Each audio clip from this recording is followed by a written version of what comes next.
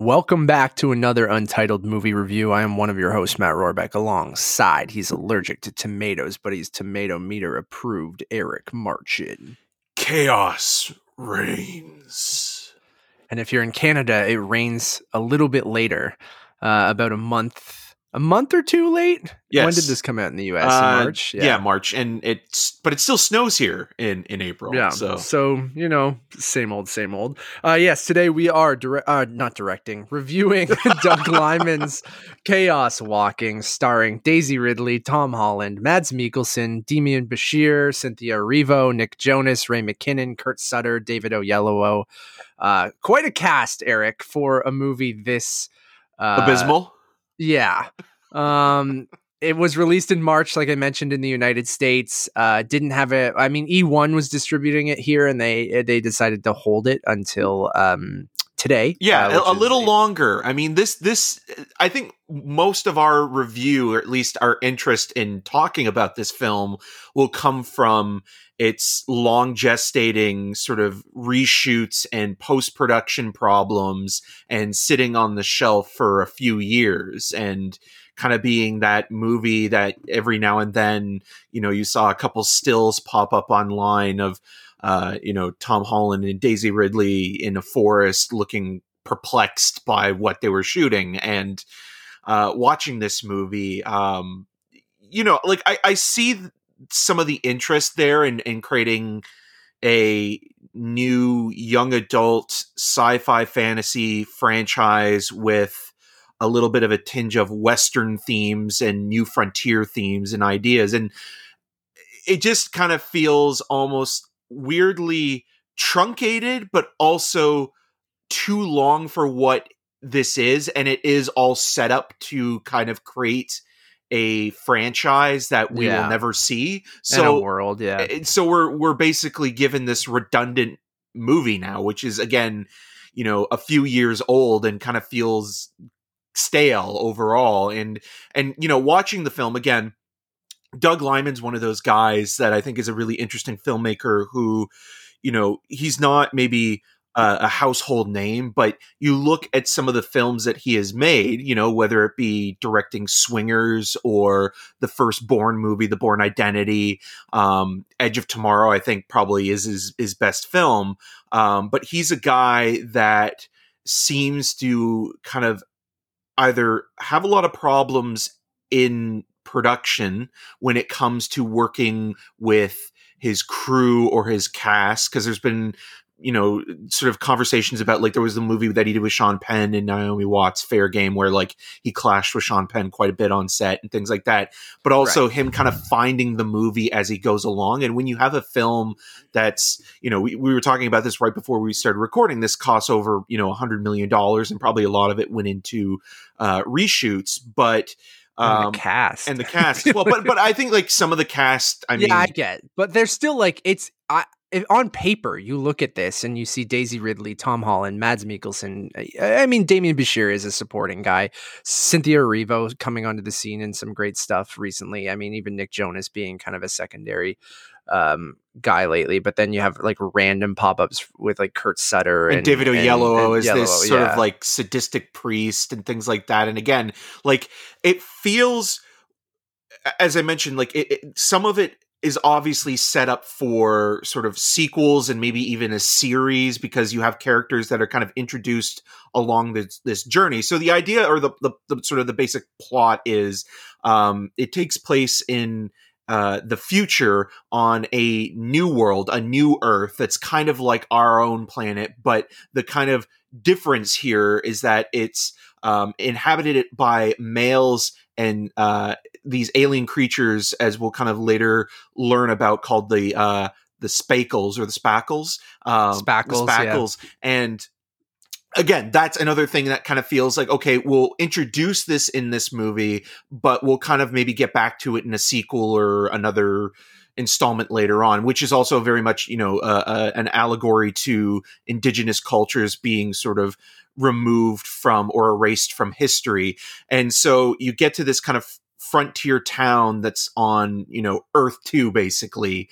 And it's all sort of inhabited by males. And the idea is that the world that they are living in, they are inhabiting, your inner thoughts can be heard, and it's called the noise. And there's this conversation throughout saying, or dialogue, control your noise, or control, or, keep it down. But all your inner thoughts can be heard by everyone else. But only the men, But right? only the men, because there are, at the beginning of it, there are only men. Yeah, the aliens were killed all the women, supposedly. Yeah. And then, yeah. And that's kind of basically the setup. And then you have Daisy Ridley's character, Viola, who is a part of a second wave that's coming to this planet to colonize and be a part of the world and join the settlers. And Tom Holland's character, who you'll never forget his name because he says it 100,000 times to control his thoughts. I have to hear Todd Hewitt, over and over again. And so he basically sort of is her guide, or sort of becomes her companion, and sort of helping her get to Far Branch, which is another community, because the town that he's a part of, or the settlement that he's a part of, sort of wants to commandeer the spacecraft, and they figure, okay, well, if we can get her, we can kind of hold her captive and lure the incoming community that's sort of waiting to hear back from them, and it's basically your classic sort of, fantasy journey, Lord of the Rings style adventure film in the woods, but it doesn't really amount to anything other than just Daisy Ridley and Tom Holland walking around and sort of just having this dialogue about, a world without women, and, him trying to kind of contain his thoughts. And there's a couple moments there where it's like, okay, this could be intriguing or really interesting, exactly, in terms of like, the male bravado and ego and things like that kind of coming into play. But ultimately it does feel like a kind of confused, choppy, wasted concept that doesn't really know what it ultimately wants to be, other than taking all these ideas and genre mashups and kind of putting them into one pot that just does not work. And trying to capitalize on two big franchises with Spider-Man and Star Wars, right? Like, this movie to me feels like it's both 5 years too late and 10 to 15 years too late. Because there was that time in like the late 2000s, early 2010s, where we were getting young adult sci-fi adaptation after young adult sci-fi adaptation, and this feels like it kind of slots perfectly in that weird time space of like 2007 to 2013. I don't know if I'm getting like the times exactly right. So you're talking about like the Hunger like, Games and Maze Runner and the Divergent, and then we got but then you even get to those, C and D tier kind of young adult adaptations that we were getting, where it felt like, every other month we were getting another one of these with, this has a little bit more star power when you have Daisy Ridley and Tom Holland leading it, but that also feels like, okay, we were in that Star Wars trilogy, sequel trilogy time period. Tom Holland's hot off of, the Marvel movies, so we're going to start throwing him in everything. And then you kind of let, the Star Wars trilogy came out, and, we got that a couple years ago, and Rise of Skywalker, not very well received.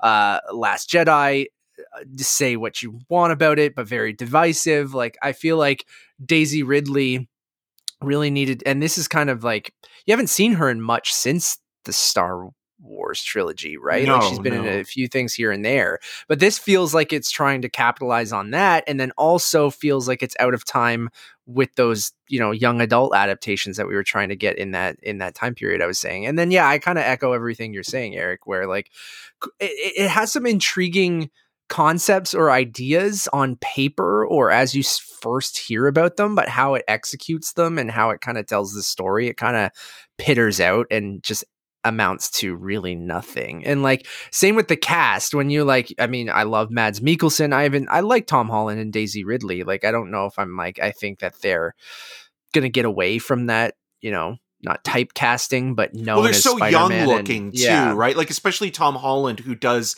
I mean, that's why I think he's so good as in casting wise as Peter Parker and Spider-Man, because he has that youthful look. Like, him growing up in the next 10 to 20 years as an actor will be interesting to see if he kind of grows out of those youthful looks and maybe grows into a mature kind of take. And I agree with you with the Daisy Ridley thing. Like, I feel really bad for her because it's almost like that Star Wars curse where any of the women in, you know, those casts kind of seem to be cursed. I mean, Natalie Portman even talked about like Mike Nichols was the person that kind of saved her. Ironically, that Doug Liman directed Jumper. Yeah.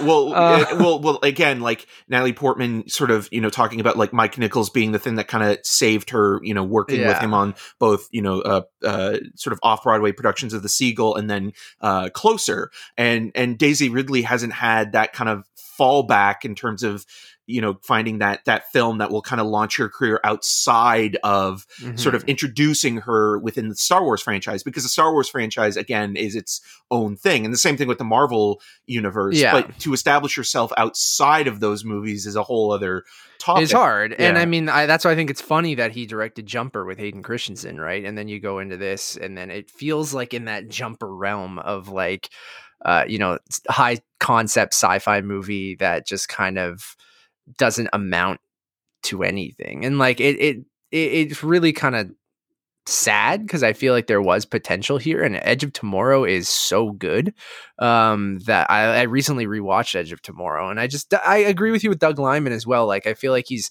super hit or miss for me, where like I really, really love Edge of Tomorrow, but then to go before that, like Mr. and Mrs. Smith, kind of fun. I love the first Born Identity movie. Like American Made, I'm kind of mixed on too, but then you get into Lockdown, The Wall. Like there's just these random kind of movies that I feel like come out that like no one really pays attention to, and that end up being like either okay or not very good. And I just feel like this kind of falls in with that. And I don't know, man, like I was just kind of bored throughout the whole thing. Like I didn't really find that they had a lot of chemistry. And I found the noise stuff to be just annoying. Like it really like, it didn't, it's like, okay, this could be cool, but the way that you have like Todd Hewitt, and just like him repeating his name, trying to control and not let his noise get too loud or his inner thoughts get out there. But and then the twists that you find out about what happened to the men and women on this planet and stuff like that, I feel like could have been an interesting kind of thing to dig into, but it just ends up being this very generic kind of, like you said, you know, not cross country, but you know, adventure across from one camp to another, travel thing of like trying to, you know, it's just chase and get to the next thing, get to the next thing. And like, I don't know. Like I think it's a fairly straightforward plot, and like it like again, like you can tell that Doug Liman, like his interest is probably more in the kind of like McCabe and Mrs. Miller Deadwood-esque sort of storyline, and sort of combining that. And people like I like that idea. I think that's probably why, you know, the HBO series of Westworld did so well with that first season, where it combines both sci-fi and Western and fantasy elements. And again, that petered out. And you talked about, you know, the young adult adaptations kind of petering out. And I feel like this movie is almost a representation of the timeline of young adult of the genre as a whole, where it's like, okay, intriguing idea. They play fast and loose with what the noise is and whether or not it's a power or if it's a hindrance to people, because the idea as well is that the noise can, you know, create things like and, almost like a Harry Potter-esque, like you know, when they make those animals or whatever, what the fuck is that even called? Harry Potter fans are yelling at us right now. I know. We're both very minor Harry Potter fans. Yeah, so. but it can also Patronus, create right? Yeah, is that it? Patronus. I don't know. Is it? But no, that's just a saying that Emma Watson says. Again, another person who kind of never made that transition past a major franchise. But the idea of like, you know, you can sort of create illusions as well. I mean, like this would be like the ideal place for Mysterio or someone like that. Speaking of Spider-Man, like he would thrive in you know, the new world. But again, like I think there are certain elements that I kind of found fascinating. Like I actually really liked the last location for the main set piece, which is this old sort of abandoned spacecraft, which again reminded me of The Force Awakens, because Daisy Ridley's character is a scavenger in that, and that kind of again sort of, you know, talking about capitalizing on Star Wars. Like I couldn't help but think of like Rey at the beginning when we're first introduced. It was to her. Patronus. I nailed Patronus. Nice. So I wasn't wrong either in terms of Yeah, that's when they like project animals with their Yeah. like magic, and Yeah, that kind of feels but they don't like have to say anything. They just have to think it. And some people are better at sort of restraining their noise than others are controlling it. You see that Mads Mikkelsen's character, the mayor, who wears this kind of big fur coat that's very similar to Warren Beatty in McCabe and Mrs. Miller, or even more recently Ben Mendelsohn in Slow West, kind of being able to almost hide it entirely, where someone like David Oyelowo, whose preacher is sort of this masochistic sadist type that projects it out as far as he can and uses it as a gift to sort of spread the gospel. And so it's kind of this interesting sort of mix of like, okay, are these superpowers or are these problems for the community? Because again, like it comes into play in terms of the twist or the reveal of what happened to the women and sort of why there's that missing element sort of later on, that puzzle piece that's sort of eventually revealed. But then when you get to the final act, I liked, again, the setting, the location of like this abandoned sort of craft that reminds you of The Force Awakens and things like that, and sort of like that fight sequence. And I think that there could have been more to it. But the other thing that I was thinking about while watching this in terms of the truncated quality of, or the continuity of it. So when the spacecraft lands, Daisy Ridley's craft crashes onto this planet, and then she's eventually found out by the community. Tom Holland and his family, his two fathers, kind of discover her, and the community kind of rallies and she's brought in. There's this whole thing about like, she buried the other sort of people that were with her in this expedition. And that almost feels like there was a lot of time that went by between, or at least a couple months maybe, between her landing and her being found out by the people in the community or in the settlement. And that's another thing that this movie doesn't really sort of convey very well, is the passage of time, or like how much time passes as they're moving from point A to point B. And again, like there's even characters that kind of feel like they had more screen time that was kind of like cut out, or maybe had more of an arc. Like Ray McKinnon shows up in this at one point, and he's a wonderful character actor, and he's kind of adverse to Tom Holland because of the community he's from. But the way that his character kind of is resolved in this, it almost felt like, okay, maybe there was another scene or two with him kind of being fleshed out, and it feels very choppy that way. Yeah, I don't doubt it. I mean, you brought it up at the beginning that the movie had issues in test screenings. They had to bring in Fede Alvarez to come in and reshoot a bunch, and they had to wait till, Daisy Ridley was finished shooting Star Wars. So they shot half of it, before, and then tried to patch it together after. And yeah, it just doesn't, I've said this a few times, but doesn't amount to anything. And you could tell like it sucks when, you're adapting these young adult kind of novels and they are a franchise of books, and it doesn't feel like a self-contained kind of movie, like you said either. Like it just kind of feels like it's trying too hard to set up this big franchise with these movie stars, and you needed to really focus on story and fleshing out the characters and having an overall arc of this movie. And there is a small one, and we don't want to get into the twists and turns and shit like that, even though I think they really go into them that deeply. But yeah, it just it's focused too much on going, okay, we got two big movie stars, let's try to make this a thing. And obviously that did not work. They tried to patch it up with reshoots, and you can kind of really tell. And that's, I think, only one example of quite a few times where it just kind of feels disjointed as well, where you have this cast, but someone's only in it for a few moments, or it ends up just kind of, again, it just ends up being boring. And I think that's its biggest crime, is like, and I just really, when you have two big movie stars, like you can't just go, well, they're hot because of Spider-Man and Star Wars. Like they got to work together. And I just never felt like there's no chemistry. And no, and you could argue that like, oh, well, maybe that's part of it because, sure. He's Tom never Holland's seen a character's woman never seen a woman before, yeah. and she, has never been on a planet before. That's the Oh other yeah, thing, she's is just been that- on this ship. yeah, right? like she talks about having the experience of eating real food or seeing the rain for the first time, or feeling the cold. So and I guess things like maybe that's that. intentional, But it still doesn't work, because by the end you're supposed to feel that like these two characters have a connection, which also very much reminds me of the relationship between Jennifer Lawrence and Josh Hutcherson's characters in the Hunger Games movies, Yeah. where Katniss and Peeta, like, Peeta. they never really had chemistry together on screen. They were just kind of, okay, well, because they are sort of a couple in the books, or they become a couple in the book, we Yeah. have to have, these two stars, or potential up and coming stars. I mean, Yeah. obviously Jennifer Lawrence is a movie star. Josh Hutcherson really hasn't done a lot of stuff since then, but it just kind of felt like an obligation to the source material, and the source material here being written by the book and the script credited to Patrick Ness, who also is the author for A Monster Calls, which was another movie that was very much underwhelming and had a lot of potential to be something special, but really kind of fell flat in terms of what it ultimately presented as an adaptation.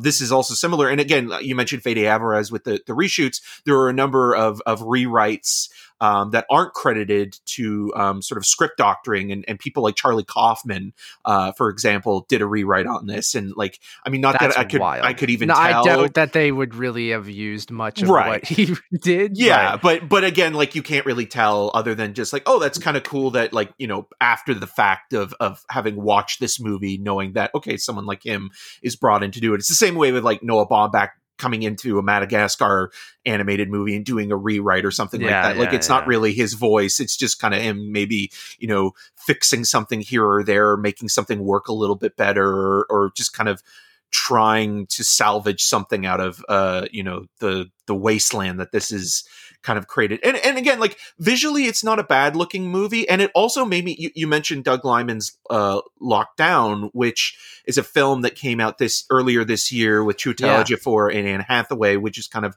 sort of based around the pandemic, and it's a heist movie. It made, like, I actually really enjoyed watching that movie. It wasn't a great film. It was very slight, but it made me appreciate it even more so after watching this, because again, Liman's one of those guys that I think almost kind of falls into the category of a Michael Winterbottom or Steven Soderbergh, where like he doesn't necessarily have like a quote unquote one type of movie style or genre that he's known for. He's kind of a guy that almost is like, he wants to shepherd or bring something to kind of create or build upon. And the world building here doesn't really interest you as much as the world building being presented in, the Bourne franchise, which, obviously Paul Greengrass kind of took it and ran with it, but without Doug or even Liman, Edge of Tomorrow too. Yeah. Or Edge of Tomorrow is a great example of that. But even Jumper kind of presents these things where it's like, okay, the idea, the premise is interesting enough, but the follow through of it doesn't always work. And I think Edge of Tomorrow is the best version of that. But even that had reshoots and problems as well. Like, that is true. There was a whole sequence with Jeremy Piven that was completely cut out of Edge of Tomorrow, and they had to reshoot the ending of that film. So again, Liman's one of those guys that almost feels like he's a guerrilla style filmmaker that kind of comes in and doesn't really use the script other than just a blueprint. And that doesn't always work for either the actor or the studio that they're working for. And clearly here it became a problem. Is he the one who's shooting the movie in space with Tom Cruise? He sure is. Right. Yeah. When they're supposed to start doing that soon, right? But I guess after Mission Impossible is pretty much over now. Well, Cruise also has to do publicity for Top Gun this year as well. And things like that. So it'll probably be next year. Yeah. Or whatever, but that'll be interesting. But again, like, I do like Doug Liman. Like, he has done a lot of movies that I either liked or really loved, but he's not a filmmaker that I would necessarily put in my, like, top 10 of great, like, American filmmakers or American indie filmmakers who have gone commercial. But I always do appreciate what he's doing. And I think, his movies are worth talking about, even though maybe there's not a theme. Like, again, like, I think his best work is Edge of Tomorrow or Swingers or things like that. But I would never sort of say like, oh, like these two, like, these are Doug Liman movies. There's just smart little clever moments. Or Go's another one where it's like, it kind of, is a film that not a lot of people talk about now, but it was almost, a movie of the late 90s, early 2000s that kind of had a bit of cult appeal the same way that Fight Club did. But I think Go is a better movie. It just kind of now nobody really mentions it anymore. So yeah, he's one of those guys that you have, like, if you're not, you almost forget what he's done. And every time he directs a movie, I need to like click on his name on Wikipedia and I go, oh yeah, Doug Liman directed all these movies. Yeah, but without him, we wouldn't have the Bourne series, because he loved the Robert Ludlum novels, and they did a TV movie in the late 80s, and that kind of sort of soured Universal on ever kind of, because they had the rights to it, ever wanting to do another film adaptation. And he was the guy that pushed for it so hard and got the movie made. And even though, again, like that first film, you look at the first movie and then you look at what Paul Greengrass kind of did subsequently. Yeah, I always attribute Bourne to Greengrass for some reason, not Lyman, because I honestly forgot he even directed the first one. But the first movie is a pretty solid film. Oh, it's is good. It's just a very, like, again, like you look at that movie and then you look at, the Greengrass movies. I would say almost like, in terms of, if you were to compare the Greengrass one, but even like if you were to compare Lyman's work to Greengrass, I would say the more kind of apt comparison would be, Doug Liman tried to do Greengrass with The Wall, the John Cena and Aaron Taylor Johnson movie, where it's kind of all handheld, single location thriller. But again, I always appreciate that, like, he's out there making movies. I think he is a solid filmmaker. It's just he's not like, one of the top kind of guys that you always are excited about. It's just like, oh yeah, cool. That's great that he made a movie. I'm appreciating that he's out there. Give me Edge of Tomorrow too. That's what I want. Yeah. I will give Chaos Walking a 2 out of 5. I will also give it a 2 out of 5. Thank you all for listening. If you like this, we got a couple other reviews that we would love for you guys to go check out right now. We have a review up for Stowaway, which is a Amazon or Netflix film, depending on your region. Amazon in Canada, Netflix in the United States. So we have a review up for Stowaway right now, as well as our 89th draft of the Untitled Movie Podcast. We would love for you guys to go check out if you're watching this before the Oscars or listening to this before the Oscars. That is our Oscars prediction show. The 90th draft will also probably be up on Monday, which will be our reactions to the Oscars this weekend. So if you're catching this before then, the 89th draft, if you're after the 90th draft. And if you're catching this 3 or 4 years later in from the future, now, like Chaos time Walking. Capsule. Yep. Yeah, it'll be a time capsule. Please follow us on all those social medias at Untitled_cast. What else? I'm forgetting something else. Oh, drop us a review. We're trying to hit a review goal on the reviews channel, this one that you're listening to right now. So if you haven't, we would really, really appreciate if you guys would pop over, hit 5 stars on Apple Podcasts. And we might have some news on the Apple Podcast front coming up soon, because they're changing a bunch of stuff on the Apple Podcast side. They announced at the recent Apple event. So we should have a Untitled Movie Podcasts page where all of our podcasts are housed. But that'll be coming up soon on the Apple side of things. So you can follow all my work around the internet at untitledmoviepodcast.com, and you can follow me on all those social medias at Matt Rohrbeck. And I'm Eric Marchin. You can find more of my video reviews at rogerstv.com/cinemascene and on the social medias at EM6211. Until next time. I'm Todd Hewitt. I'm Todd Hewitt. I'm Todd Hewitt. I'm Todd Hewitt. This movie's not good. This movie's not good. Oh my God. I don't know how we did 30 minutes on this. 30 minutes. Oh my God. Oh my God. I am the circle and the circle is me.